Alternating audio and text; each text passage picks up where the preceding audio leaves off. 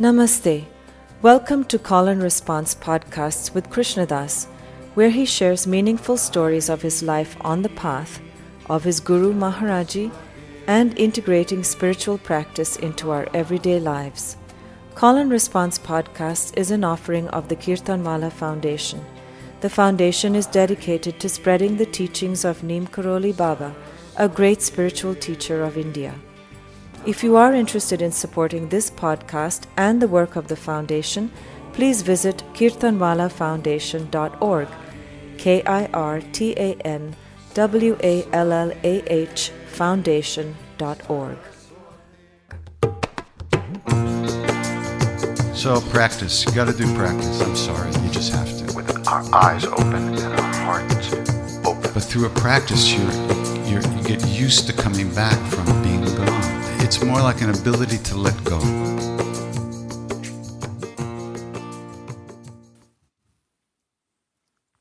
Hi, Hi. I have a question.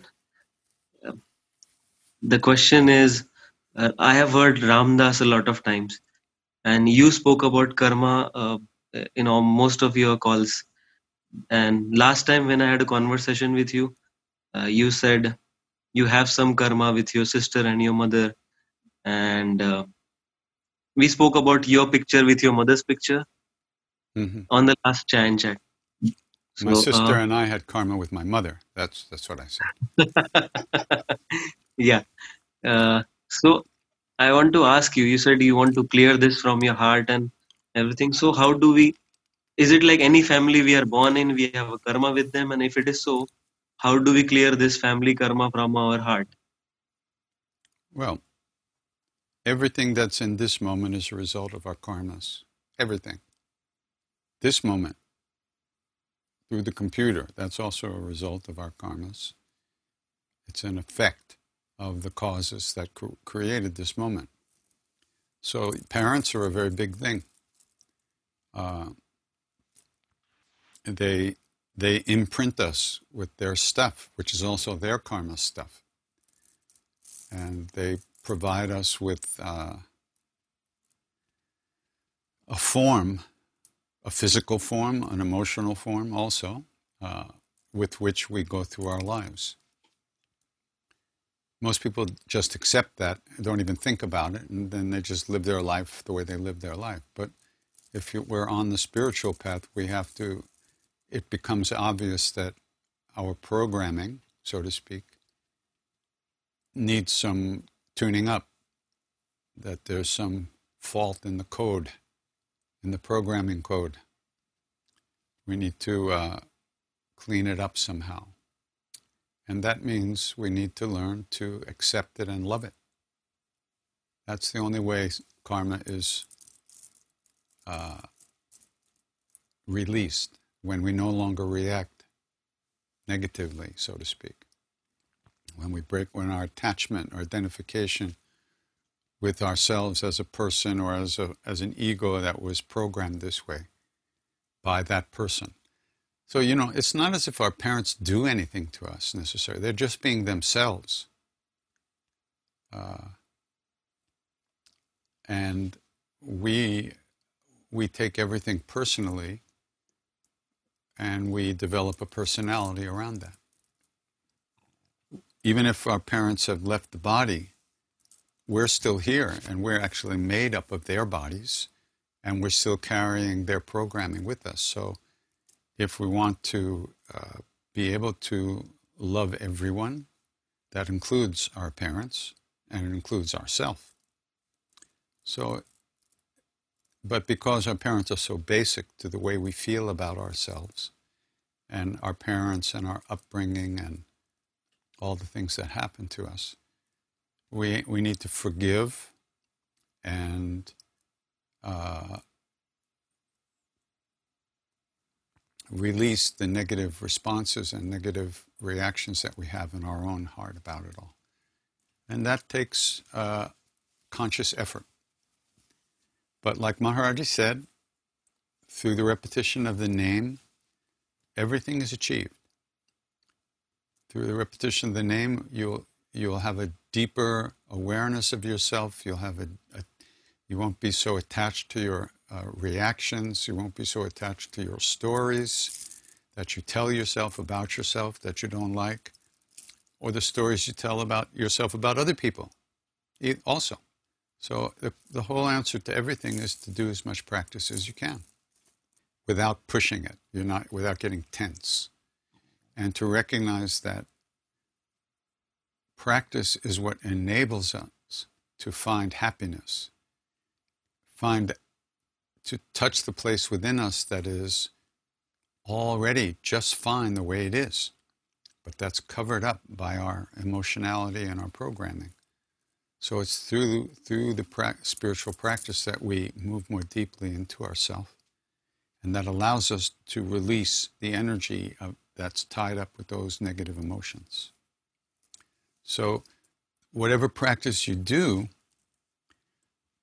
you don't try to manipulate your feelings. You do the practice. I have to forgive my mother. I have to do 10 million mantras. It's not going to work like that. You do your practice, and you allow the practice to dissolve the inner turmoils and the inner attachments. And that the practice gives us the strength to face things in a different way and to move through our day in a different way. Just by itself, we don't have to help it. We are the problem. So the practice dissolves the so-called ego and reveals the beauty and the love that's within us. And then, but you don't have to hold on to that because that's who you are. So it includes everything in your life and things that were there and that aren't there now, like your parents may be gone or not, but it includes them too because they're inside of you. So as you soften your heart and release the powerful attachments that we have, we become more loving naturally because that's who we are, naturally. Sometimes you have to work on it a little bit with a little direction, like, you can bring your parents to your mind, and you can be in love with them, allow them into your heart. It might be hard for some people because you had very angry parents, damaged parents, hostile parents, violent parents, all kinds of things. So it's very difficult. So that's why you don't have to try too hard. But you have to manifest that love yourself and then include other people in it as best you can. And when you can't, it's not their problem. It's your problem. It's your issues, not their issues. They've done their work already, whatever it was, good, bad, or indifferent. Now it's up to us to see them as souls, like Ram Dass used to say, rather than roles. And that's our work. When we see ourselves as soul, we'll see everybody as soul. So it all works together. The work you do inside changes the way the outside appears to you. And that goes for anything. Any part of life. It's all the same. Last time when I asked you a question about my sister, you said, it's your heart. Don't try to rush towards her. Just love the part of you which is not able to connect to her. And it will be fine. And I have spoken to you twice before this call. And on both the calls, you said, okay, go check this book. So, and What every book time, was it? first book you said about Ramana Maharshi, and second book you said about Shirdi Sai Baba and Jnaneshwar of Anandi. Yeah. So I got those books, and I want to thank you again because my sister, she's a doctor. She was struggling to have, she wanted to have her own clinic for 13 years. Just me getting these books and reading few pages of it, and she said, just come over at my place, and I went there. I don't know how it worked out. Now she got her own place. She's owning and she's having her own clinic. It never happened in 13 years. It happened first time. Great. Thank you so much for it. And Is there any book you would suggest me to read to soften my heart more? I The do Hanuman Chalisa and Stavan every morning and every night. good, I sing along with you. good. Read the book of your own heart. Okay? Okay. Thank you. Ramana. Ram Ram. Hi, Hi. I'm from Mumbai. I also had a question about my parents only. I connect a lot with Meher Baba, and I have been following him for a while, but my parents don't understand anything about this and they oppose it a lot. I have a few friends. When I'm with them, everything is very smooth because they are at the same conscious level and they understand what I'm doing. And whatever I'm trying to do, it goes like 100 times faster when I'm with them.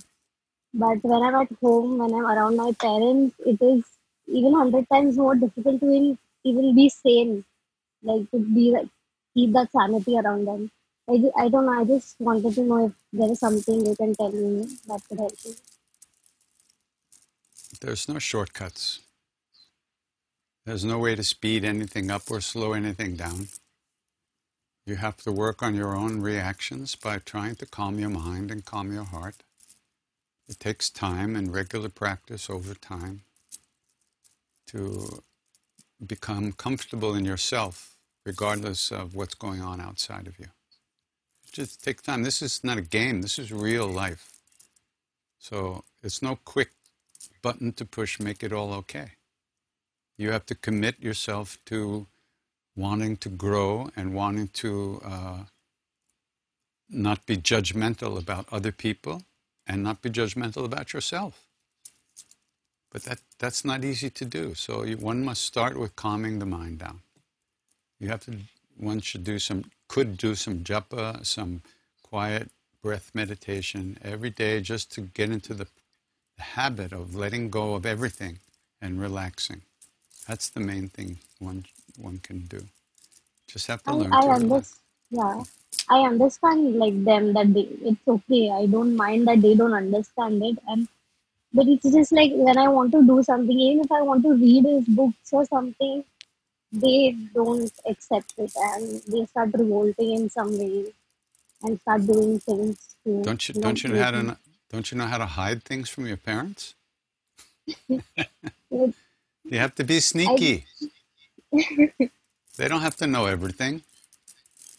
And yeah. if they're going to, you can always have a discussion with them. So why don't you want me to do this? What's the problem? Ask them what they think. Include them in the process. And then explain to them why it's important to you. It's called communication. I know it's a very radical idea, but talking to your parents. So it may be hard. I know it's sometimes very, very difficult, but it's good work because it also, you have to become sincere and you have to become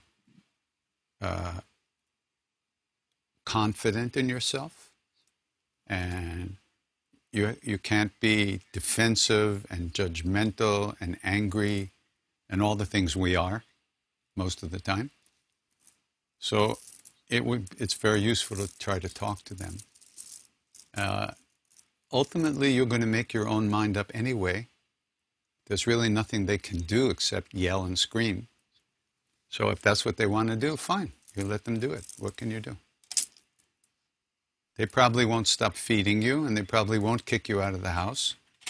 But you never know. But you have to express yourself and communicate, and don't just hide. But you also don't have to push anything on them. But if they bring it up and they say, "Why are you reading this stuff?" You say, "Because it brings me peace. It helps me be better in the world. It helps me feel better as a person. Why don't you like it?" Not angry like, "Why don't you like it?" But I don't understand why you don't like this. But Indian families, oh my God, So that's all, you know. But don't push anything. If they're just going to be reactive, then just try to be quiet about it and simple about it, and you know, they don't have to know everything about what's inside of your head. But you can love them. They only love you. They're only trying in their way to protect you and do the right thing for you. Their motivation is not to hurt you, but to help you. But you may have your own ideas. You're allowed to do that, although in Indian family it's very difficult. But you do the best you can. That's all you can do. Yeah. Okay? Mm. All right. Good luck. Namaste. Namaste. I started chanting some 10 years ago, and my first draw was I heard Hare Krishna on a Pandora station I had made. And I just kind of allowed myself to really listen to it, and I discovered that it made me feel happy. And I didn't know why, but it's just, I like this. This is nice. Mm. And soon after that, I found you, and I started chanting with you, and I had a couple of heart-opening experiences. Just, you know, suddenly I found myself crying, and just for no real reason whatsoever, but I felt that that was my kind of opening to Maharaji. So I appreciate that. Yeah. My question is to go back to feelings, especially during chanting. Now, I've heard you say quite often, and you said it again today, that no matter how you feel, whether you feel tired, whether you feel upset, whether you feel good, that you should continue your practice and chant every day. And I understand that, and I appreciate that. But one thing is, for me, the feeling of, and I believe this is correct, what I've learned is bhav, this feeling of devotion or a feeling of warmth in the heart. And I kind of connect with that. I'm not sure if this is what it is, but I connect to it because sometimes when I'm chanting and my mind takes me away somewhere and I come back to the chant and give myself to it, it feels kind of like the sun has come out from behind a cloud. And it's a kind of a warm feeling. It's a centering feeling. And I tend to cultivate that, or I kind of look for that feeling. I don't push it, and I don't feel bad if it doesn't happen. But that's a feeling that I like to cultivate when I'm chanting. And sometimes when I'm out and about and I see other people, that same kind of feeling comes. And then I can be more light and open and loving towards other people. Mm-hmm. So my question is basically, what do you have to say about that kind of cultivation of bhav? It's all good, but you don't want to be holding on to it because it is not ultimate reality. It's a nice feeling. It's a good, positive feeling. It can come from lots of things. A release of tension, maybe, even makes you feel good. Letting go of some fear or something makes you feel good. When I talk about things that arise in chanting, and I say, I don't mean to push them away and reject them, but not to be attached to them. If they're there, they're there. If they're not there, they're not there. That's why Maharaji said to keep chanting. It's not important what you feel necessarily. It's not unimportant, but it's not the thing. Yes, it's great to feel that loving, wonderful feeling, but what if you don't feel that? Should you go kill yourself? Or just go back and, okay, maybe I'll try tomorrow, I'll go watch TV. No, you're trying to cultivate a deeper awareness. You're trying to move more deeply into your being, where feelings will come and go, all feelings. If you hang on to a pleasant feeling, that means you try to push away an unpleasant feeling. It's the same mechanism. You like one thing, you don't like another thing. Okay, you can enjoy that, and it's a great thing. It's so that you feel, I got it now. I'm in the right place. What do you do when you don't feel that? You can still repeat the name. That's the point. Whether you feel it or you don't feel it, or you feel this or you don't feel that, you keep repeating the name. Because if you can let go of something, not push away, it's this is a really big point, and maybe it's misunderstood. There's no reason to push any feeling away, ultimately. It just means letting go of it and coming back to the name. And even when you're back to the name, the feeling might still be there, but you're not feeling it the same way. You're not holding on to it. You're not identified with it, which is essentially the direction that we need to be going. You like this because it makes you feel good. Who are you? You don't know. So through the repetition of the name, you will know.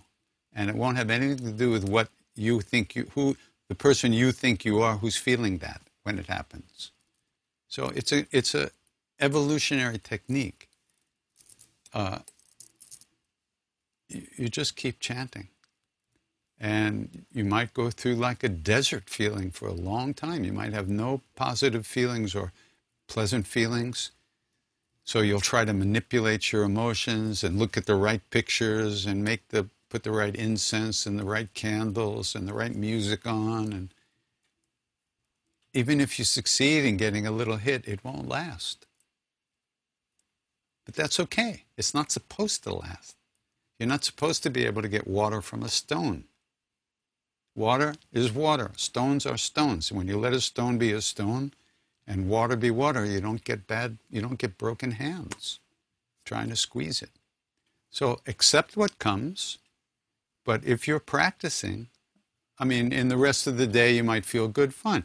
But when you're in the more concentrated moments of practice, you try to remember the name and not be distracted by pleasant or unpleasant feelings. It doesn't mean you push them away. You don't have to push them away. They will not last by themselves.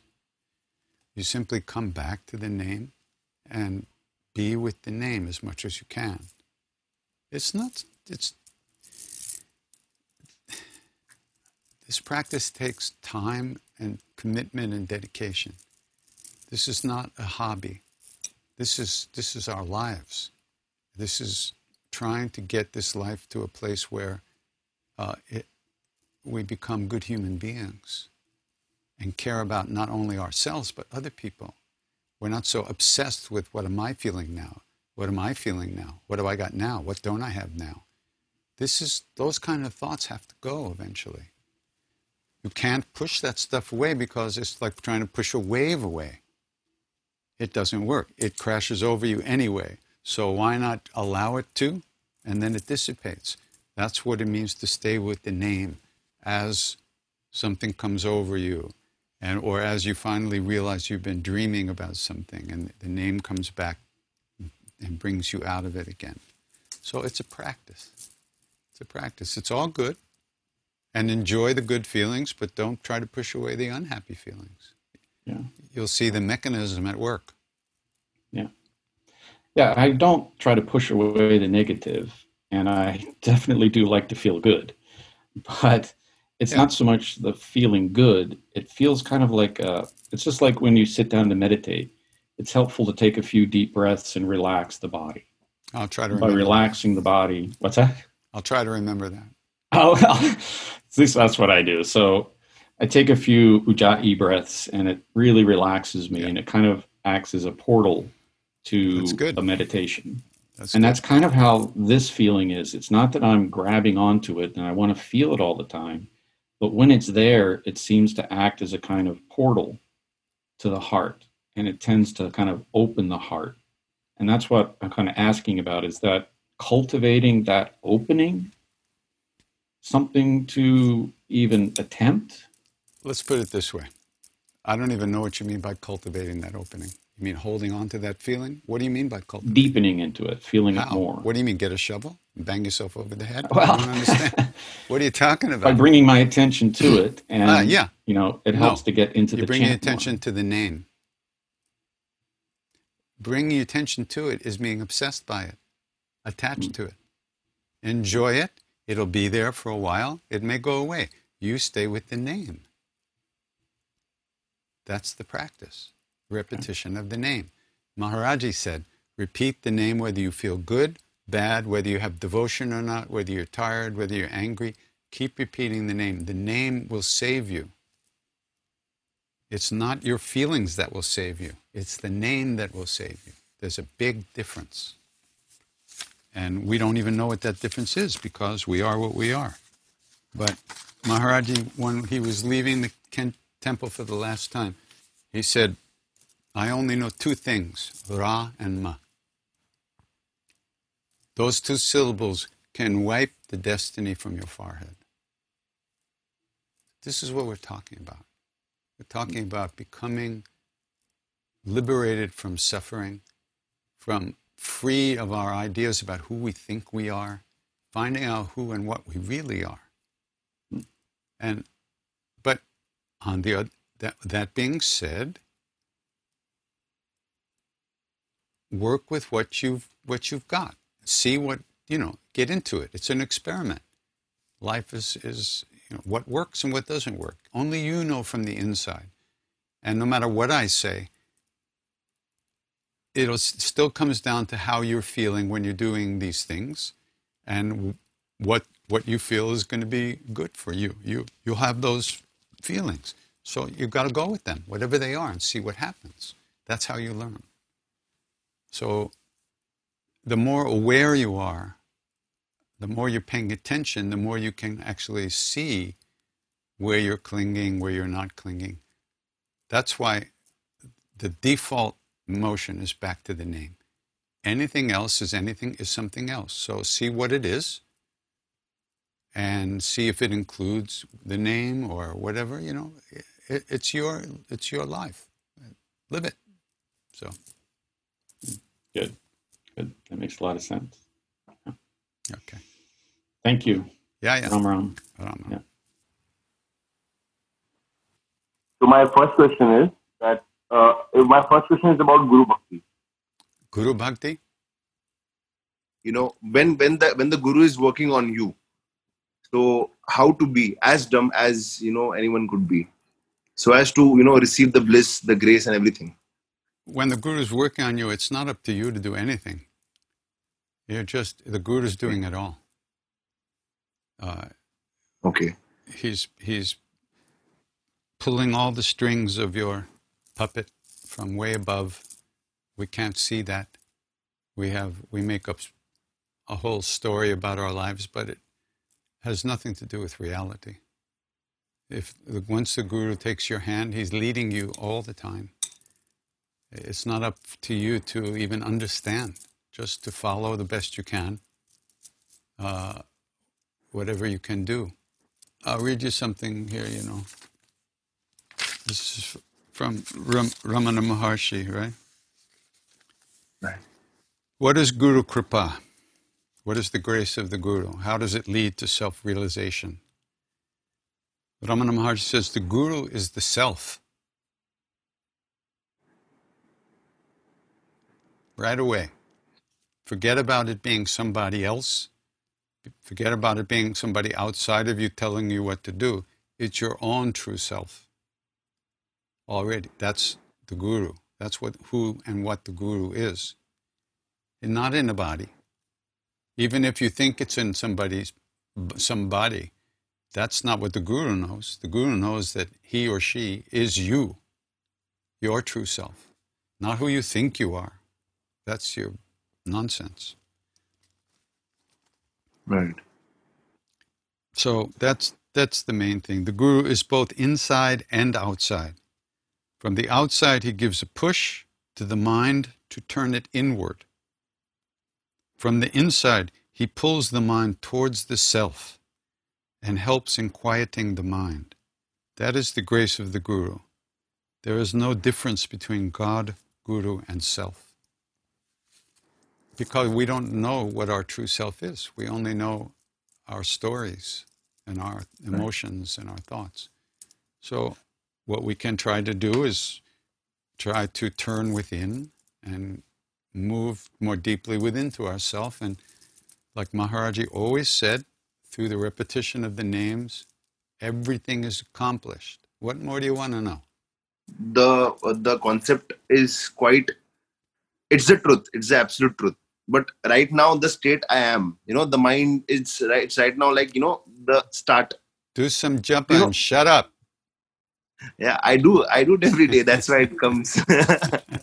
So But that moment, no. When you finally start to do some practice, that's when you see what your mind always has been doing. It's not like it got worse. You're finally seeing the way things are. So you have to just have patience and keep doing your practice regularly. And over time, the thoughts will recede over time. But if you're in a hurry, that's just another thought, another feeling, another emotion. Let it go and come back to the name. This is the practice. There's no shortcut. There's just no shortcut. There's no sense looking for one. right? It's your life. Every moment of the day is your life. So do some practice, as much practice as you can, without getting tight and weird about it, like I'm doing so much practice or I have to do more practice. Whatever bullshit story you could tell yourself, let it go and do some practice every day and be a good person. The rest of the day, look at people, see people, give them space to be themselves, do the best you can to not cause suffering and not to hurt yourself or others. And do your practice and sab theek ho jayega. That's the way it goes. There's nothing more to discuss about it. Just one time when you asked Maharaj Ji that when he asked you, okay, Krishnadas, what do you want in life? Yeah, And I'm then still waiting. you kept yourself completely prepared that I'll give this answer. Yeah. So times like these, I just want to know that one moment when it all started, when you completely gave up and you got yourself surrendered. That one instance. I haven't surrendered. What are you talking about? It hasn't happened yet. It Then has I'm not happened yet. I have not surrendered. I still think I'm me. And I'm still just another schmuck on the street doing what I'm doing. I'm not better or worse than anybody else. Surrender has not happened yet. And when I said to Maharaji, he says, what do you want? And I say, I want prema bhakti, which is the state of ecstatic, devotional. He said, abhinay, not now, badme. So I'm waiting for badme. Right now it's not so great, but it's okay. I'm waiting for badme. It hasn't happened yet. But it will happen. Only if you would know how many lives you have changed, dear, That's for him to know, not for me to know. I'm just being me. I don't know anything. So Don't be in a hurry. Don't look for one moment. It's not one moment. That moment happened 40 billion years ago when you were first a soul. Okay. And all this many thousands and thousands and thousands and thousands of lifetimes working to get back to God. This is just another one. So you do the best you can.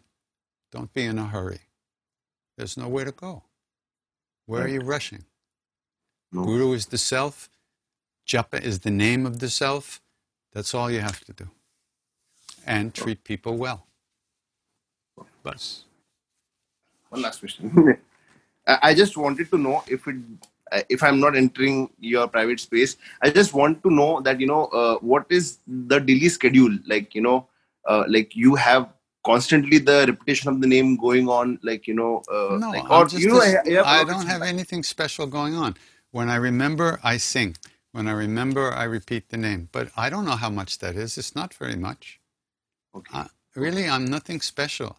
But by Maharaji's grace, when I open my mouth, he sings. That's all. That has nothing to do with me. That's his grace. I can't take credit for that. And yet, at the same time, I can't pretend it doesn't happen. But I don't have anything to do with it. I don't know how to explain it to you. I can't take it personally. It's not because I'm so great. It's actually probably because I'm so horrible that he was able to, his grace shows up. I'm not doing that. I'm just like you. I'm just another schmuck in the street. But he's not. So when that grace comes, we all feel it. I also feel it. So the more I sing, the better it feels. But that's his grace, not my grace. Right. It's so. Or kuch. Okay. Just Namaste. Jao. Just one Jao. Jao. Thank you. Hello. Hi, Krishna Das. How are you? Very good. So I have a practical question. I got this mala maybe a month ago, Mm-hmm. and it's got this great little picture of Maharaj on it. Uh-huh. Yeah, I see. I love it. I love it. My Great. grandkids, they play with it all the time. But Good. do you have, I was raised Catholic, so I worked with the rosary when I Mhm. was a kid up Good. until I gave up Catholicism. Is there a certain way? I saw something where it said, don't touch it with your pointer finger. And then I saw the Dalai Lama touching it with his pointing finger. And Yeah. he worked with mala. In the conservative Hindu way, you never touch it with your pointer finger. You go like this. You wear it around your neck. Do you take it off when you do it? Yeah, I don't wear mine around my neck. I keep my mala separate. I keep it by the puja. I don't show it off to other people. It's nobody's business. I don't So- really show it off, but I find it very comforting to just kind of have it. Then you wear it. Like this, at the edge of the finger. See this? Oh, like the tips. Yeah, like that. Oh, man, I have arthritis. I think these Good. beads are So do little. it like the Dalai Lama, like this. That's fine. Is that okay? Yes. And then they also said to go, somebody said go all the way around. That's and then true. You go all the way around, up to the guru bead, and then you turn around and go all the way back. Up to the guru bead, then you turn around and go all the way back. You don't cross over the guru I don't bead. want to be going backwards by doing it wrong, but it seems like that the universe wouldn't really care if it was well intentioned. Yeah, we're already going backwards. When we do japa, we're going forwards. I find it very comforting to have pictures of Babaji all over the house. So I'll just be doing something in a bad mood, in a good mood, and I'll see a picture, and that's such a great way to remember. Well, the and funny part is you think you're remembering. Actually, he's remembering you. Well, the funny thing is, I came across Be Here Now when I was in college in 1973.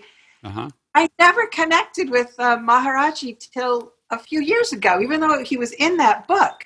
When I know that's part of the plan, but it cracks me up that he didn't register on my radar. It was all about Ram Dass.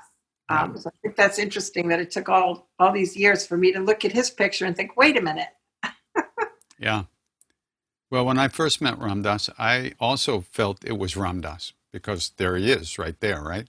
Uh-huh. But after about a year and a half of hanging out with him, it became clear that it was Maharaji coming through him. But then we're talking about, who's Maharaji and who's Ram Dass? You know, Yeah. They're both the same being, and you're also that same being. So it's just a question of what we're ready to see at any particular time. That's all. The other thing is when you see photographs of Maharaji, and I screenshot a lot of them. I'd love to make a picture book. There's so many pictures. Yeah. His eyes are often sort of obscured and blurry, and I'm wondering if that's because of his realization that you couldn't capture the actual light in his eyes. No, actually, he was always kind of like squinting like that, you know, Why do you because he was seeing this world, but he was also seeing many other worlds at the same time. So he was always kind of like half here and half gone in somewhere in the Okay. world. Yeah, I wondered about that. Yeah. Do you think if he looked at you with his full eye, it would like incinerate you if you weren't ready? Well, I actually definitely, if it was, I mean, he was in. Let's put it this way: he was in full control of what everyone that he was connected to is experiencing. Whether you're in front of him, whether you're in another town or another country, maybe even another planet, I don't know. But he said, "I have the keys to the mind." So whatever you're experiencing is where he wants you to be, what you're experiencing. But that doesn't mean you don't do your practices. You do your practice and you try to remember. Well, But the chanting is awesome. And like you said, I just gave up from you saying it. I just chant. It doesn't matter what mood I'm in. And it's interesting to see how the mood can color the chant, but just chant. yeah, My granddaughter said to me the other day, because I play it in the car all the time, they don't object. The adults, I don't play in front of adults, but She says, Yeti, why do you keep singing the same thing over and over? Don't you get sick of it? First time I sang in Los Angeles, did a big thing in Los Angeles. It was part of an Indian concert, a bunch of Indian musicians, and they asked me to open to open the concert, and so I did. And the next day there was a review in the L.A. Times, and it said, and the concert was opened by this guy Krishnadas, who kind of looks like a dentist, and he kept repeating the same stuff over and over again, but it was okay. And I thought, this guy, Oh, boy. Yeah, repetition is the key to, it's like preparing a landing pad on Earth. That's really true. What you say is so true, and I've only been doing it for a couple of years. And I look back at things that I reacted to in the ways, of course, million years, million steps to go, but it has definitely, over time, changing the way you react to the world. So I can attest. Just fight. Like you said, you don't have to believe it. You don't have to be all, just do it. Right. Absolutely. Yeah. You got it. Anyhow, thank you so much. Ram. Take care. Hi. Hello. Hi. My mom is about to leave her body in a few days. And she's been ill for about 2 months. It's been pretty fast. We're far away from each other. We're in different countries. And I was trying with my family to get back to her, but it wasn't happening. It seemed very clear, even though it was not what I wanted. I wanted to sit with her physically. I wanted to be with her in this time and to really just be present with her as she comes into the end of her life in this body and into her death. And that's what I really wanted. And it just, because of borders and the virus and deep family issues that are coming up where she is at home, it's just not happened. And so I'm far away physically. We've been together virtually, and for the past 4 or 5 weeks have had this extraordinary connection happen, which I'm so grateful for, because there was so much stuff that was getting in the way, and somehow I've been able to be with her. We've been able to be together in a very close way from very far away, and it's been really beautiful, and it feels very precious and very sweet. And I've been able to read to her. We read Ram Dass's Walking Each Other Home together. I'm able to sing to her, and she's never really been into chanting, but somehow, even going through chemo, she wanted to hear it. She still wants to hear it. My daughter's a violinist. She plays for her every day. And so we've had this really sweet, beautiful space. And she's ready to leave her body. And there's a real peace between us, and I am treasuring it. It's so lovely. There's also been, she's at her sister's home, and there's a lot of really old stuff coming up with her sister and towards me. And it's been a lot of, it's been very, I feel like I've been in a fire in that way. And I'm doing my best to be really open, because this doesn't look like what I would have wanted, but to just be really open and trust that it's what I need, and to trust that this is the best way forward, and to just be open to feeling all the things I don't want to feel in that way with her sister. And I trust that. But I guess because my mom is so close to leaving her body, and because I'm so far away, and I'm not afraid of her death. I'm not afraid of that at all. But I'm afraid of being far away and experiencing it far away. And I guess I'm looking for courage. What more can you ask for? You're doing great, It's these are times when everything comes up for people, your aunt's fears and angers and everything. So just focus on your mother and let everything else go. It's good. What more can you do? You're doing good. Staying in touch with her, staying close. Very beautiful. Very good. Thank you. Yeah. Yeah. You're letting her know that you love her, and that's all she needs. That's great. I feel some courage now. Thank you. Okay. Hi.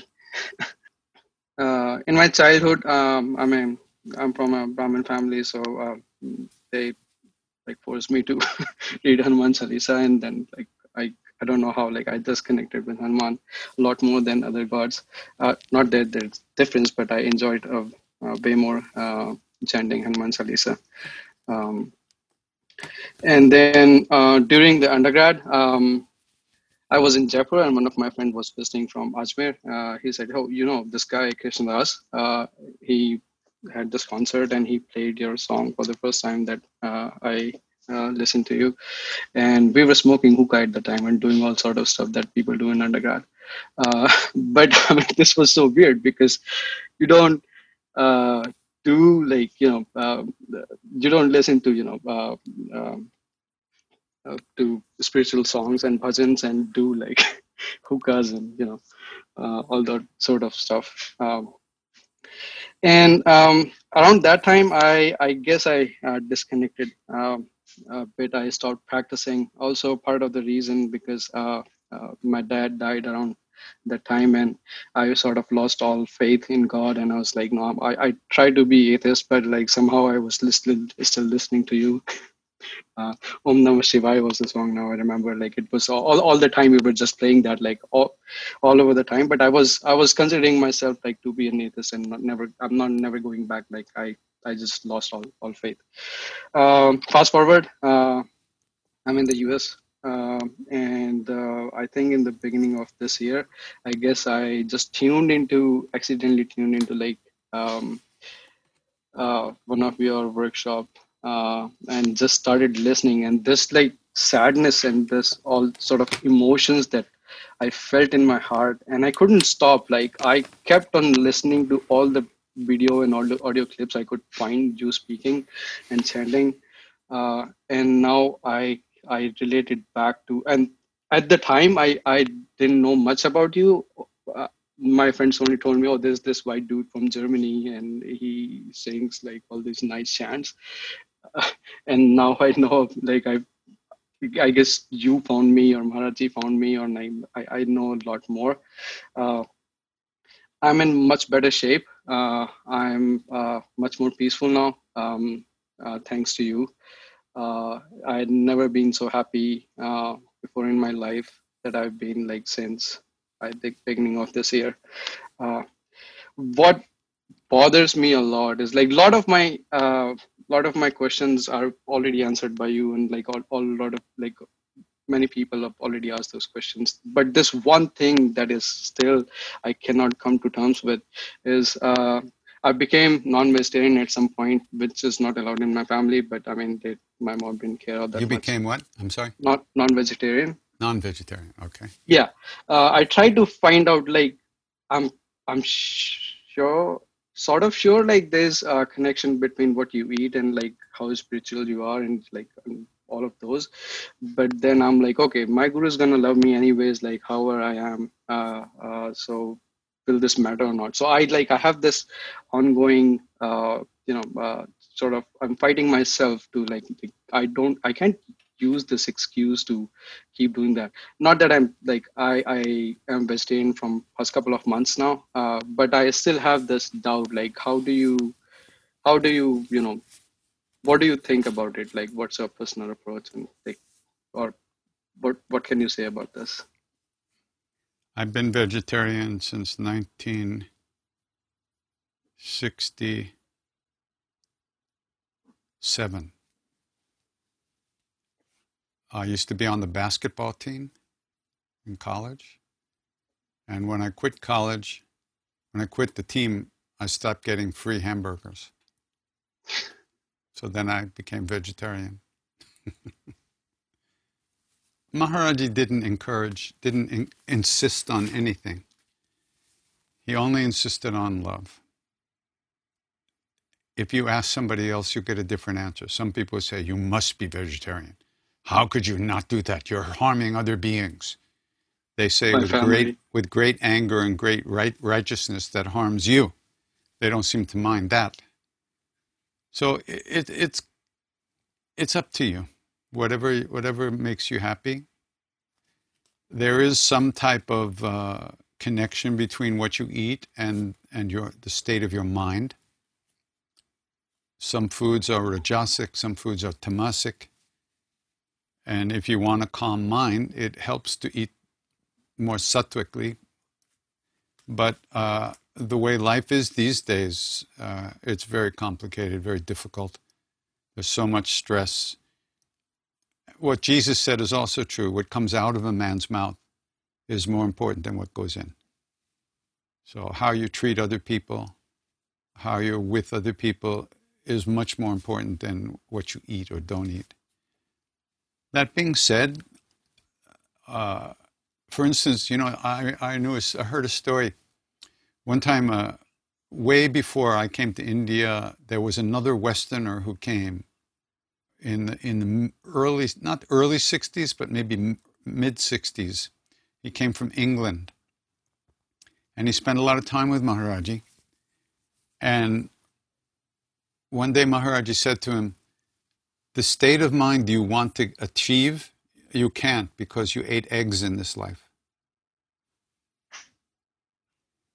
So that's interesting. But that must be a very particular state that he was trying to reach, right? I'll take any state. I'll take even, well, I might not take, never mind. Somebody will get mad at me. I'll take New York. That's where I am. But I'd rather take Uttaranchal, but I'm in New York. To some degree it's important, and to some degree it's not important. It's really up to you what makes sense in your life. Many Tibetans eat meat because traditionally up in Tibet they had no vegetables. Nothing grows up there. But now there's a big movement among the Tibetans that they should become vegetarian now that these other things are available. And so many of them have. But on the other hand, there's some people that say that meat is necessary for their health. I don't think it's the most important thing in life, what you eat. I think it's much more important what you do and how you treat other people and how you treat yourself. So I don't think it's worth obsessing over. But if you are obsessing over it, that means you're not comfortable with what you're doing. So maybe do something else for a while and see how that feels to you. If you can't forget it, then change it for a while and see how you feel. There's no reason to be thinking about it all the time. Why? It's better to think about a million other things. So, but once again, Ram Naam karne se sab pura ho jata hai. Bas, ho gaya. That's what the main thing is, right? Turn your mind to that as much as you can. Turn your heart to that as much as you can. And other things will change in your life. My daughter was not raised as a vegetarian. At that point, actually, in my life, I did eat fish. Maybe even a little chicken for about a year in the 80s. And then I stopped. But my daughter looked at this piece of fish on her plate and she says, I can't eat this. And then she became vegetarian. She was 8 years old. So, it's not the biggest problem. But on the other hand, you're supporting a whole, the slaughtering of beings, which is, Jesus, that's not, who wants to see that? There's this place when you drive cross country in America, you drive through the Midwest, and there's these huge cattle farms where there's hundreds of thousands of cows waiting to be slaughtered. And it's like driving through a cloud, a dark cloud. It's so intense. They know what they know. They're about to get slaughtered, and there's fear, there's anguish, there's anxiety. So by eating meat, we're without even wanting to, we're supporting that whole culture of slaughtering animals for our sake when it's really not necessary for our health. There's many other ways to get protein. On the other hand, so we're killing vegetables. They're beings too, but they're not supposedly as high on the ladder. There's a saying that says, when you die, you get eaten by what you eat, by what you've eaten, so I don't know. It's not the biggest worry in the world. There's a lot more things that we can do to help ourselves and help others without thinking about our diet all the time. Ram Nam Bhajan Karo. More practice you do, these problems and these questions have a way of dissolving on their own. And you wind up feeling a little bit more peaceful about things and at ease about things. Hanuman Chalisa Paro. I do it more or less every day now. More or less. I read this somewhere, if you allow your ego to dictate to you when you do practice and when you don't do practice, how will that ego ever dissolve? You're allowing yourself to be ruled by the very part of you that you would like to get over, right? So that's why little discipline is important. So I would say if you feel, this is totally up to you, but if you feel like it, you take a vow to yourself, not to somebody else, that you will do Hanuman Chalisa every day, let's say for 40 days. Just make something up yourself. And then you use your will to allow yourself to do that. And that way you're overcoming the vasanas of your mind, which are saying, okay, I feel like it, I don't feel like it. If we allow ourselves to be ruled by I feel like it, I don't feel like it, how will we ever get past that? You know what I mean? Yeah. Take care. Thank you so much, Ram. All right, good talking to you.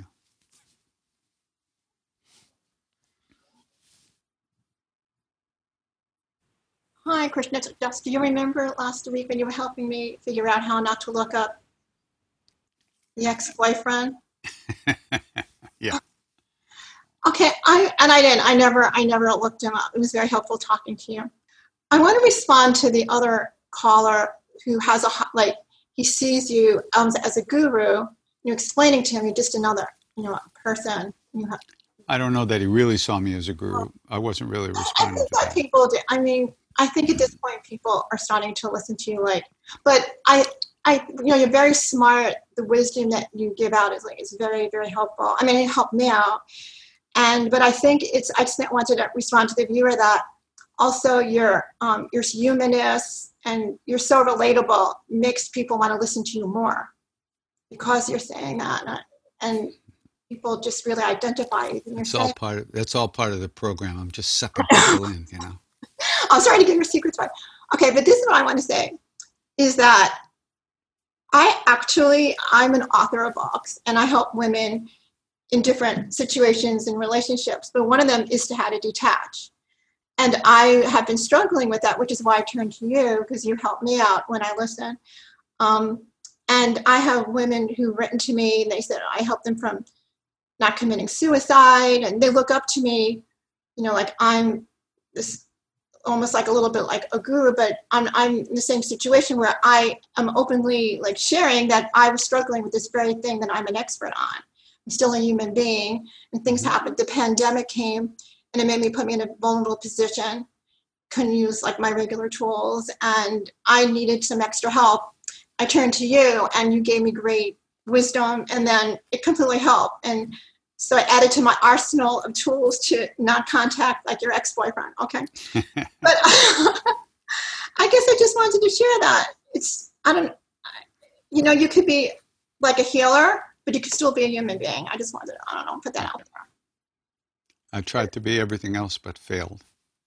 But you are really helpful. That's why people are starting to, it's going to be a tendency. People, they need people to help them, and they start to. Everybody needs help. We all need help. I need help. Everybody needs help. Satsang is very important. Satsang means the group, those of us who are on the path and trying to find a good way to live. We all need help. And there's nothing wrong with reaching out for help and advice and somebody who will commiserate. Certainly. That's easy, you know. As far as being a guru, that's because just people don't understand what a guru is.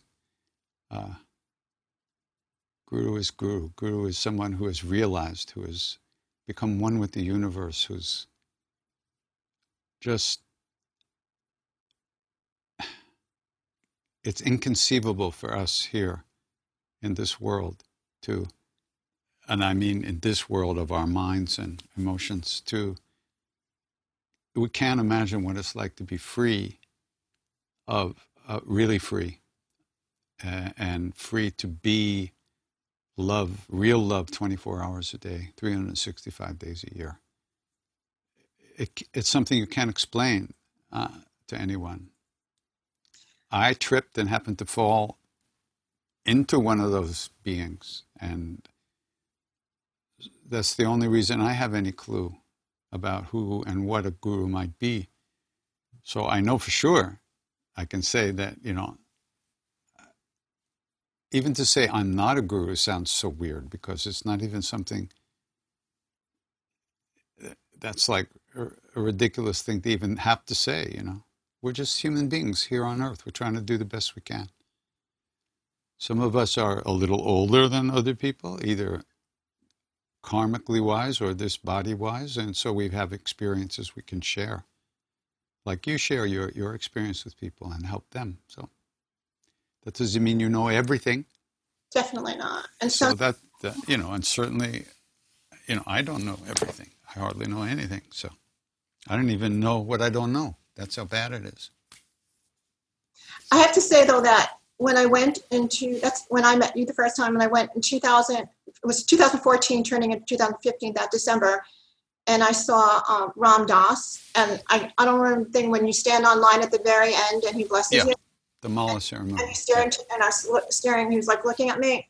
I do have to say, because I'm not a big, I can't explain it. Like, I don't practice that. I never even did that then. So I was like completely new to it. But that was like this, it really was a surreal, like, out of ordinary spiritual woo experience. And I have to say that, not only that, but that year, that following year, like my whole life, I don't mean, recovery, life changed. I don't mean like that. I just mean like all these wishes and desires came true in that 1 year. But of course, it didn't. I just mean, you know how.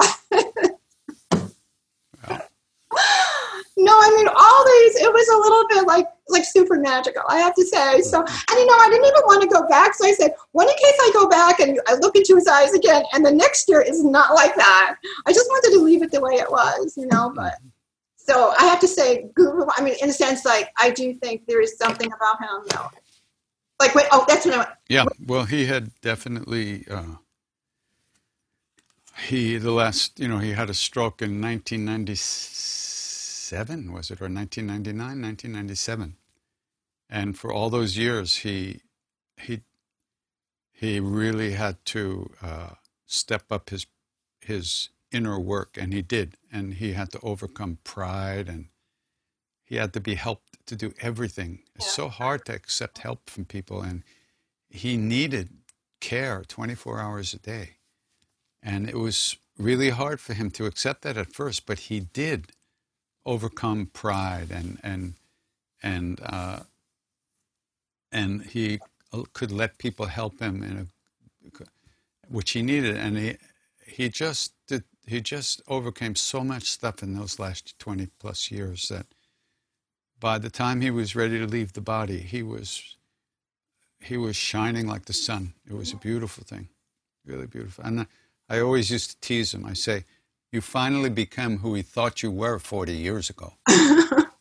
And he would laugh, you know. It was a beautiful thing, how he ripened, so sweet. A beautiful thing. You know, Ram Dass used to be very nervous about what he was going to say to when he would give a lecture, what he would say to people. And he was always afraid that it wouldn't come, and what would he say? So I said to him, look, you just go out in front of the group and you say, we will sit in silence until someone has something to say, and then see what happens. He hadn't finished talking before there were like 40 hands up. It was so funny. He just looked at me, whoa, you know. So it's okay. We can sit in silence.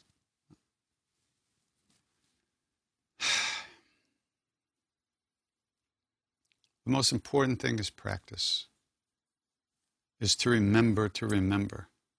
That's what practice means. It's not like practice. It's to remember, to remind oneself that one has to turn within in order to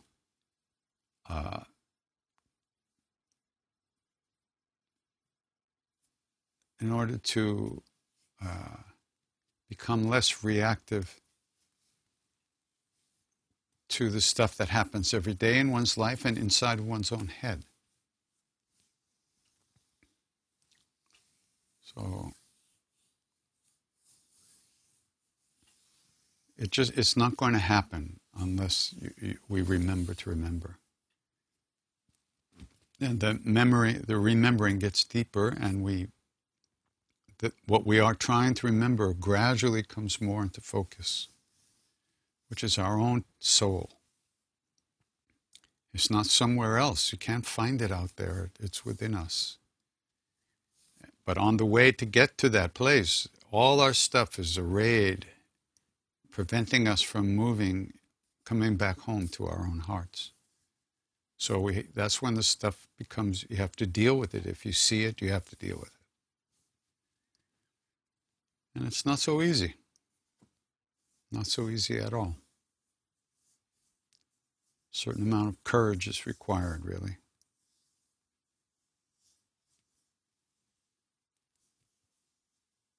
Maharaji, one time I was in Bombay with Maharaji, and he was at a devotee's house, and we would spend all afternoon with him. And I would sit on the floor, he was on the bed, and he would sit this way, he would sit that way, he would lie down, he would stand up, sit down, sit up, turn over. All of a sudden he looked at me, he said, "Courage is a really big thing." And there was an Indian devotee there. He said, "Oh, Baba, God takes care of his devotees." Maharaji just looked at him, and he looked back at me, and said, "Courage is a really big thing." And I thought, what's going to happen, you know? How old was I? I was 25 at that time. That was Christmas 1972. If I had any idea what I was going to go through in the next almost 50 years, I might have run to some other planet. I never would have agreed to go through this shit. But luckily, it wasn't my choice. And sometimes it took a lot of courage just to get out of bed in the morning. But here we are.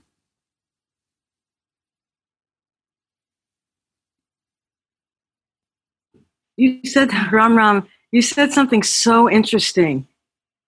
I have a couple pictures of Neem Karoli Baba, and he's doing this with his head. He puts a few fingers on his head. It just makes me smile just looking at that. The other participant asked you about having pictures, and you said, you're not looking at him, he's looking at you. And then, but when you said that, she kind of kept talking, and could you just add some color, say anything more? It's very mysterious and wonderful, and I'm intrigued. So I remember one time we were sitting with him, and he looked at Parvati Marcus, and he said to her, "Why do you love me?" And she said, "I don't know." He said, "You love me." because I love you. So who is saying that, right? Who's saying it? You love me because I love you. That's love talking itself. Love is first. We can't remember love. We're lost. When love remembers us, we feel it. And so Maharaji said, once I take a hold of your hand, I never let go, even when you let go of mine. But because we think we are who we think we are, we're locked in that world. He's not in that world. He knows what comes first, and God comes first. Love comes first. We're lost. And when love remembers us, that's when we know which way to turn. We're automatically turn towards it. So when you happen to gaze at his picture, you think, oh, now I'm thinking of him, but that's because he's thinking of us. At least that's my strange view of life. Very beautiful. Yeah. Yeah. Thank you. You're welcome.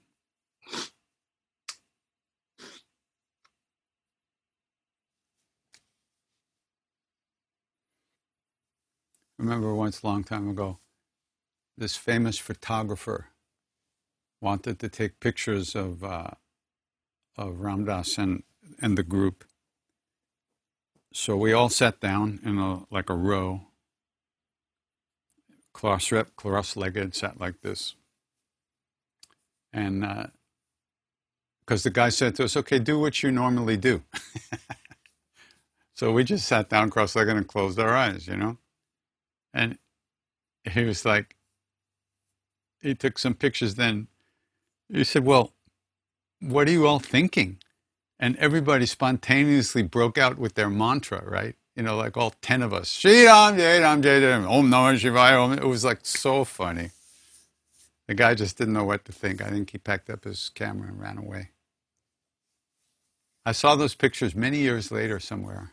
The guy's name was Norman Seeff, S-E-E-F, I think. Something like that.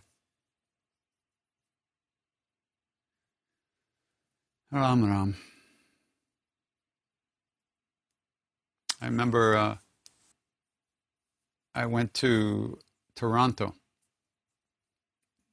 for a 10-day Kala Chakra initiation with the Dalai Lama. And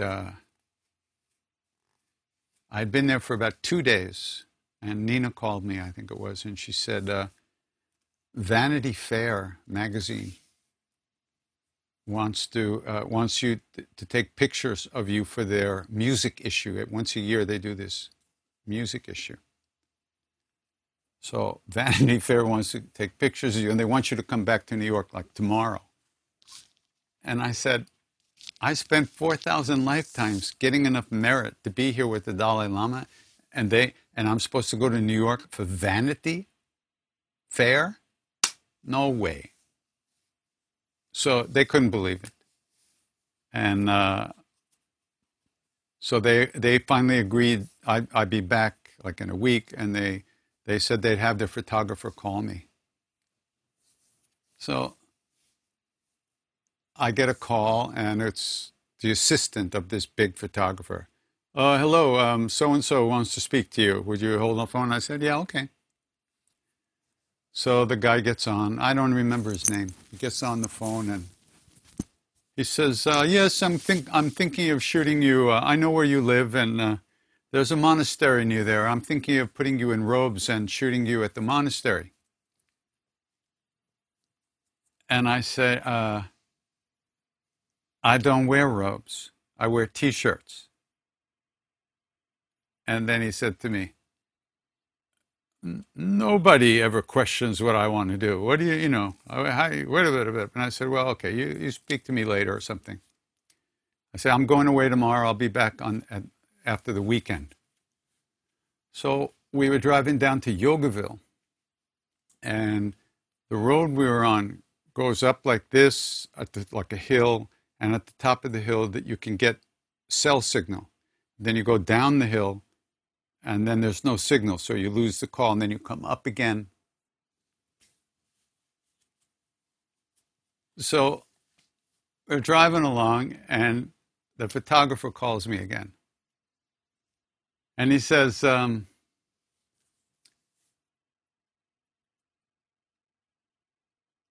he said, nobody ever questions how I want to dress them. He said, even the Dalai Lama didn't question how I wanted to dress him. This is as we're up on the top of the hill. And as we're going over the hill, I said to him, did you ask him to wear a T-shirt? And then we went down and lost the call, and I never heard from him again, you know. And then they weren't finished with me. So then I left for England. And they sent a photographer over to we sang at the St. James Church, I think it was. Yeah, I'm not sure. And there's no real stage there. It's just like a raised platform with steps. So after the kirtan was over, the photographer and his assistants and his crew, they all come up front, and they put these candles on the steps in like a V shape, getting closer and closer as they get to the top of the step. And they had me sit on the top of the steps with my harmonium, and they took the shot from down below. It looked like I was a pimple on the ass of a cow or something. It was the funniest thing I ever saw. The candles were huge, getting smaller, and I was at the very top, like a tiny little pimple. It was hilarious. So they couldn't use that. It was no good. Vanity Fair declined it. So then I was in Germany by that time. So the guy comes to Germany. He comes all the way to Germany, and he finds me in this way out in the country doing this workshop in this place. And it's haying season. They're cutting the grass, and I have hay fever like nobody's business. So I'm sneezing, my nose is bright red, I can't stop, my eyes are dripping.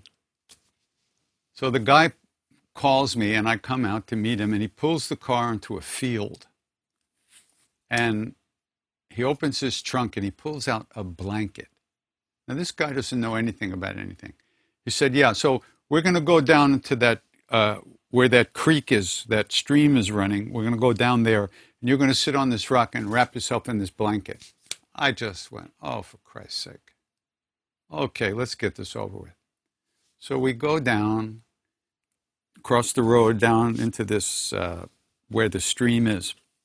And there were a lot of clouds in the sky. It was going from cloudy to sunny to cloudy to sunny like that. When it was sunny, it was great. The minute the clouds came out, the mosquitoes would rise up, and they were about this big. And they'd be circling me, and they'd dive bombing me while I'm trying to sit there for this photo. And then the sun would come out, and they would disappear again. So he took some photos, and they all look like this. You know? And Vanity Fair didn't use anything. All that shit. They must have spent $50,000 to get a photo of me, and they never used it. And they wanted me to leave the Dalai Lama and take a photo. How crazy is that, eh? This world is so weird. So weird. I have a question about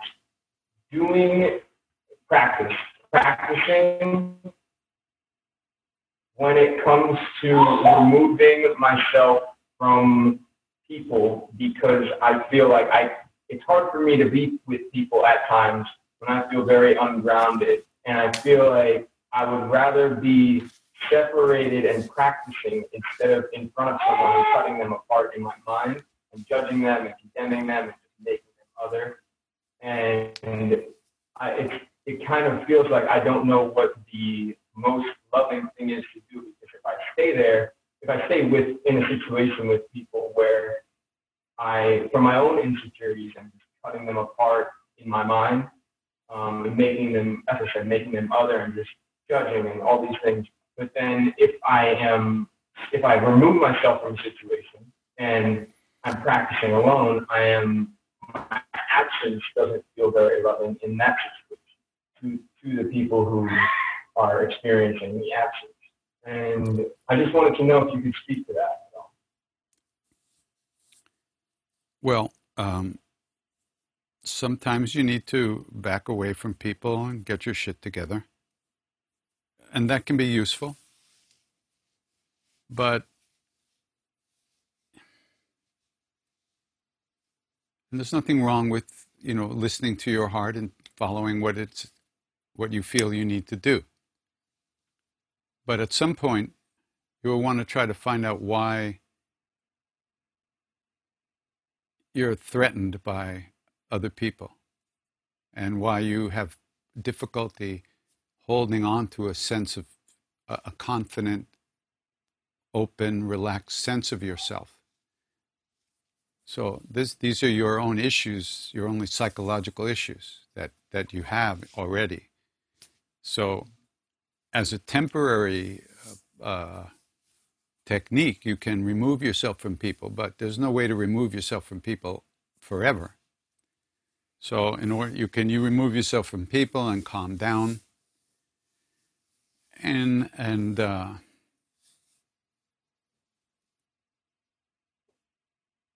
that's good. I removed myself from people by hundreds and hundreds of miles when I was younger. I didn't want to be around. I had taken a bunch of acid, and by the 10th trip, I didn't have skin left, and I could feel everything around me. Everything, I could feel people and everything. And because I was so insecure in myself and had no confident shape, so to speak, I was very threatened by the interactions with people and other people's minds but mostly it was the way I saw it, not the way it really was, but it was my own fear that I was projecting out there and seeing in the world. And I did, spend a lot of time alone. I got over it when I stopped doing acid. If you're smoking dope and stuff like that, I would suggest you stop for a while, because that isn't helping you. It's making it worse. Makes you paranoid, makes your mind anxious, and makes your mind tumble ahead in all directions. And you have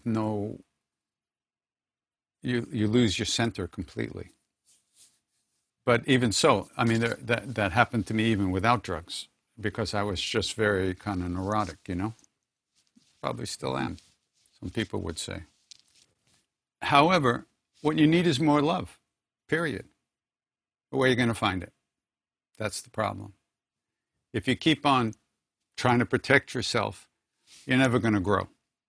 And if you don't protect yourself, you're always going to feel threatened, and you're always going to be uptight. So you have to calm down. You have to look at yourself and see what's really going on. What's going on? What is this? Where does this come from? One of the things in my life was that my mother was a space invader. She didn't honor my borders, my boundaries. She just blasted through them. So I had terrible problem with establishing boundaries in my life, in between you and me.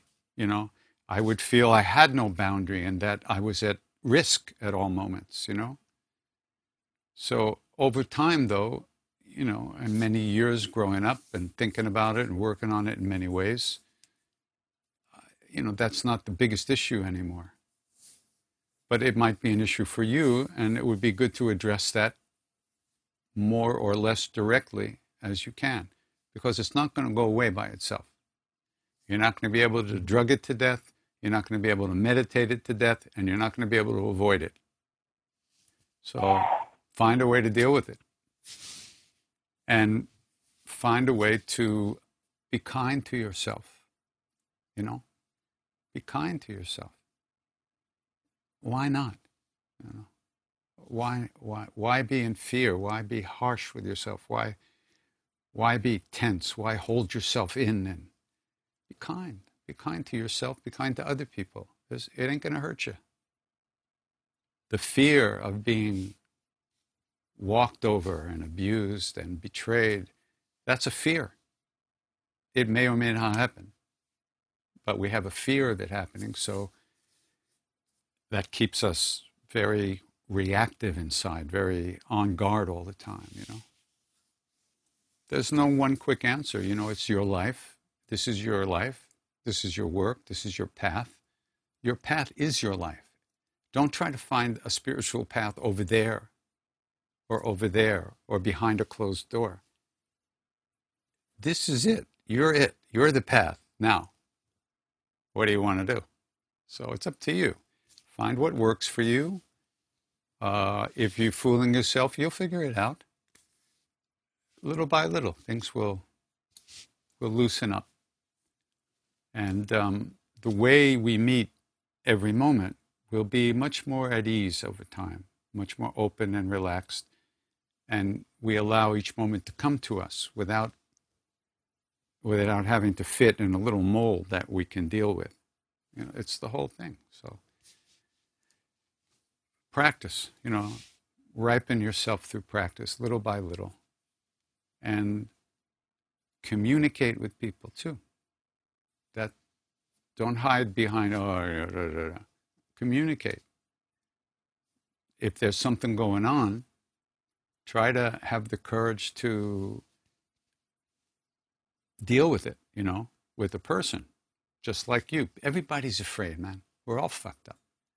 Nobody more than anybody else. It just looks that way. So share that. It ain't gonna hurt you. And it might show you that there's life out there somewhere. But yeah, it's all good. Takes time. It really does. It's a ripening process. You don't have to understand it. You don't have to make it happen. The seeds we ourselves have planted are continually ripening into this moment. So let's plant the seeds of what we would like to see in this moment, who we would like to be. You can be who you want to be. That's the thing. You have a vision in yourself, of who you really are, who you want to be, what it looks like to you, you know? That's who you are, and you can manifest that in the world. It takes some skill and some practice, but it's certainly possible. And yeah, I wish you well. Namaskar, please. You are so humble that you may be stealing your audience's mind a little because you say, I'm not a good. Okay, she says, you're so humble and you have so much humility. And even though you say you're not a guru, you are a guru, she thinks. And you're a guru of the guru, I'm being told to say. And she's just saying, you know, maybe the newcomers are going to be misled and not understand how evolved you actually are. Yeah. Okay. Bekar baat, ma. Bekar baat. Oh, bekar. I thank you. I appreciate your sentiments. But the problem is, I know who I am. Newcomers. Yeah. She says she's just watching out for the newcomers. She just wants to make sure everybody understands. Those newcomers are already 400 years old. They're not newcomers. Possibly are right. Thank you. Thank you. I'm blessed with your listening today. Thank you. This is a big thing that you are teaching. Your humility is bigger than anything else. Oh, I got so much humility. It's amazing. I know. It's incredible. Huge amounts of humility. Mountain full of humility. But your newcomers may not think of you as a guru. And they need to, because you are teaching some gurudom stuff, which is bigger than a guru teaching. It really is. I'm trying to hold their attention. That's all. Thank you very much.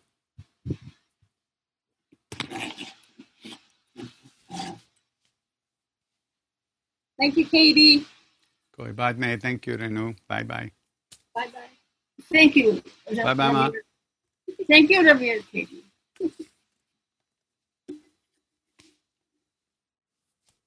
I just want to thank you again, Katie. Thank you for everything.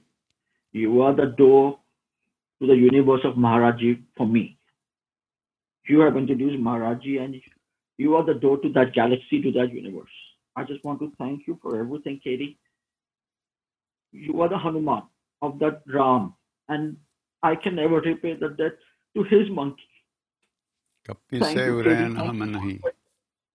Thank you for everything, Katie. Okay, Bobby. The Thank you. words, yeah, thank you so much.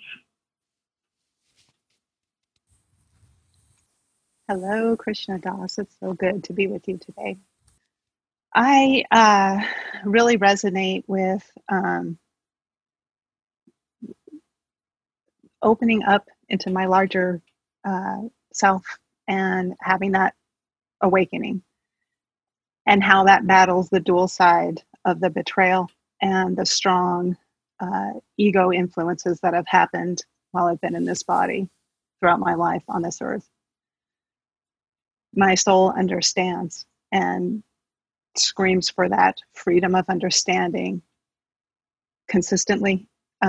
So I can feel into that space, particularly when I'm alone, particularly when it's quiet, and the peace and love flows freely. My ego, though, especially relationally, especially in more intimate relationships, not just, for instance, with my husband, but family of origin, the closer relationships, screams of the betrayal, and it feels like an internal push and pull between the freedom I know and understand and the ego wanting the justice, the perceived safety. And so I feel physically in my body a struggle. I worked a lot through the mental processes and can hold that.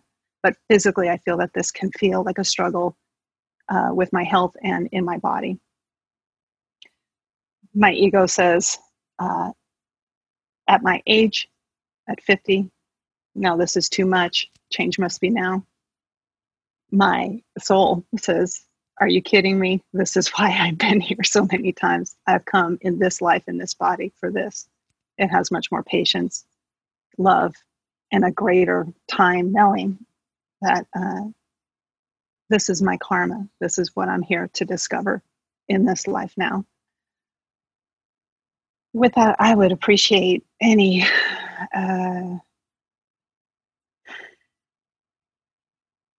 insight and encouragement to try and hold patience with that process as it goes on, because it can feel so tiring physically, and has my ego and my experiences has depleted me actually physically with my health. As I gain freedom, that health balances out more. But the process, I would so love to hear any insight and encouragement you might could help with this for me. You still seem very identified with the stories you tell yourself about yourself. Yes.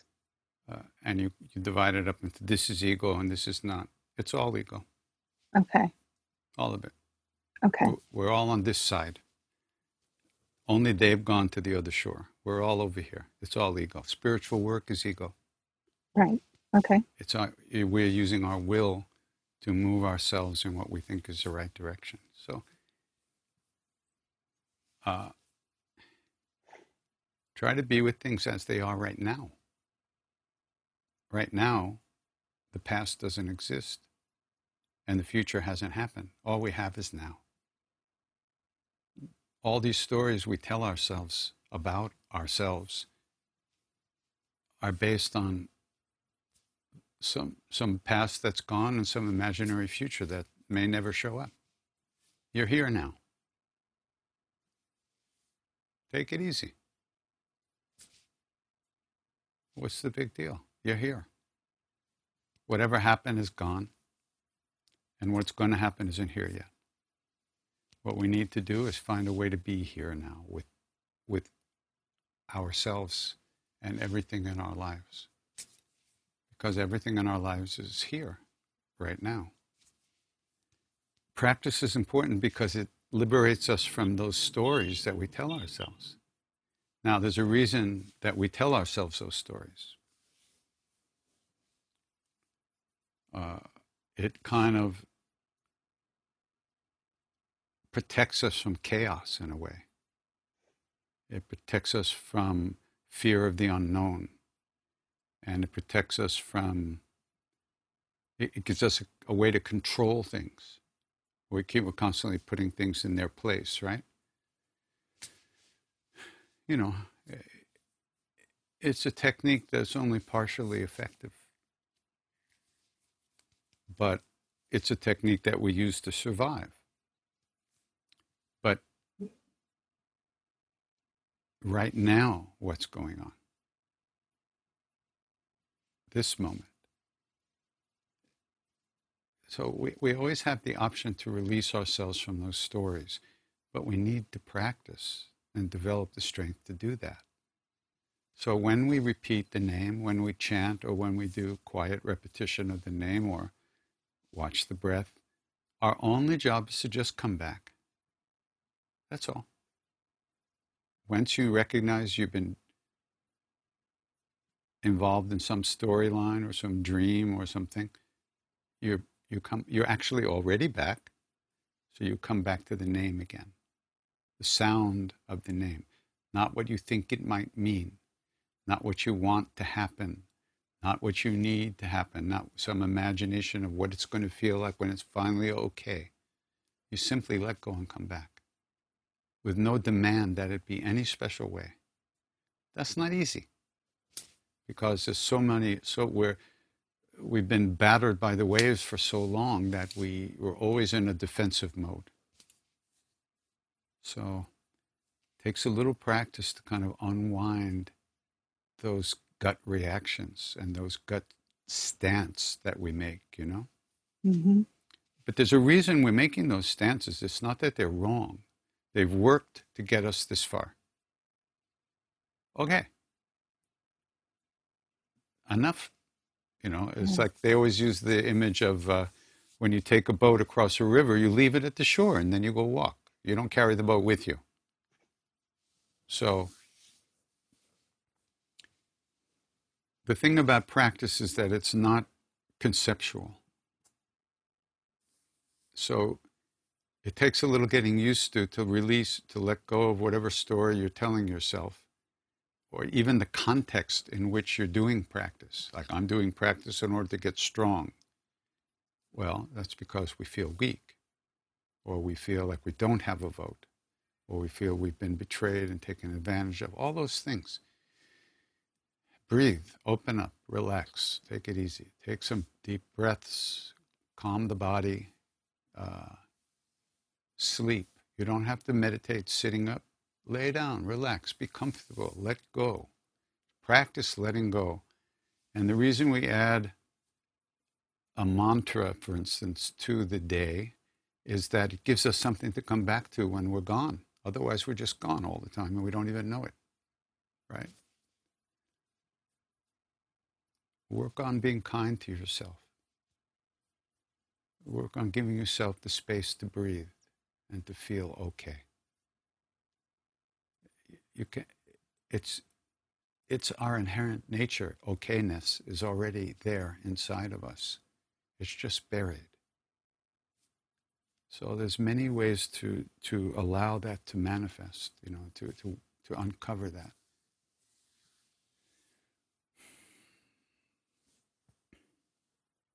Many different ways of opening that space up. But whatever it is,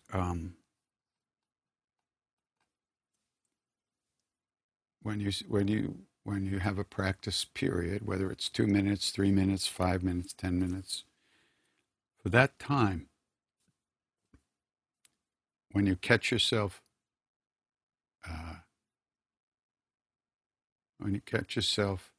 organizing and collating and arranging your experiences, you just let go and come back. You just let go. You can always let go. It takes a little getting used to, because nobody in my life growing up ever let go of anything. It was hold on for dear life and then hit somebody over the head with it. So yeah. It takes a while to feel okay about letting go again and again. And that's what the least we can do for ourselves. And it's at first it's the least, but it becomes the most. Breathe, relax, take it easy. Just, make a safe space for yourself where you can just release.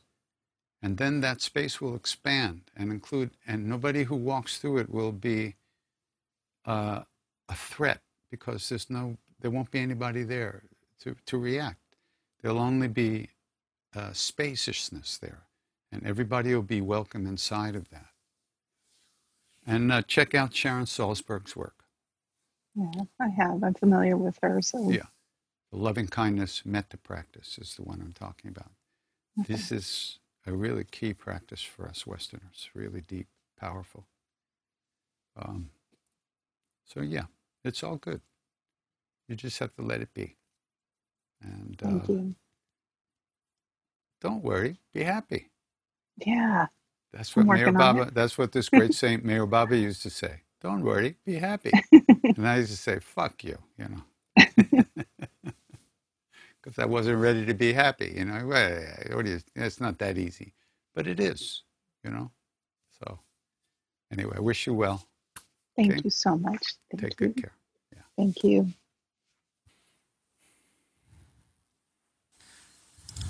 Okay, so Krishnadas? Yeah.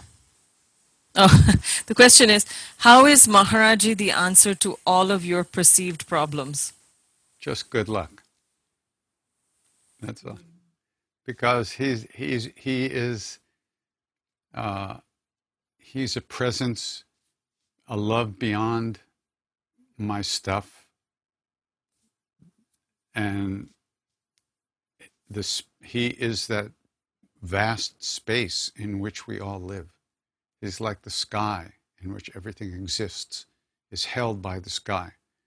The clouds come, clouds go, there's trees, there's people, there's pollution, but the sky holds it all without judging. It holds it all in this extraordinary open space of love and presence. That's who he is. There's nothing outside of him. There's no place else to be. He is it. He's become that. And just like all the great saints have become God, they've become that presence. So for me, there's nowhere to go where he isn't, because he's everywhere. He's in me, outside of me, all over the place. And that's my experience. It's not wishful thinking, although it is wishful thinking, but it happens to be true. So when we talk about a guru, we're not talking about a person, a guy or a woman like you and me. We're talking about a being who has become like that, this vast space in which we all live. But we don't experience it because it's covered up by our stuff. So as we release that stuff, we begin to sense it in a deeper way. And that vast space is called the self, with a capital S, the soul land, as Ram Dass used to call it. And that's who Maharaji is. So because I met him, and because I was with him, but I felt him before I ever met him. When I met Ram Dass, I felt Maharaji, and then for the year and a half that I traveled around America with Ram Dass a lot, Maharaji was everywhere with me. It was amazing. It was just always there. When I actually saw him physically for the first time, it was like very confusing. How does this huge, vast presence fit inside of this little guy with this blanket? It was like, how does that work? I don't get it. It was really like, but I got used to it. Okay. Thank you. Okay, everybody. The therapy session is over for today. Anyway, it's great seeing you all. Thanks so much for hanging out. Thank you so much for listening. This podcast has been brought to you by the Kirtanwala Foundation. Krishnadas is renowned for leading kirtan, the spiritual practice of chanting, and workshops around the world. For more information about him, including upcoming events, please visit krishnadas.com, KRISHNADAS.com. We also invite you to visit kirtanwalafoundation.org, KIRTANWALLAH foundation.org. Here you will find more offerings dedicated to spreading the teachings of Neem Karoli Baba. Love everyone, serve everyone, remember God. Ram Ram.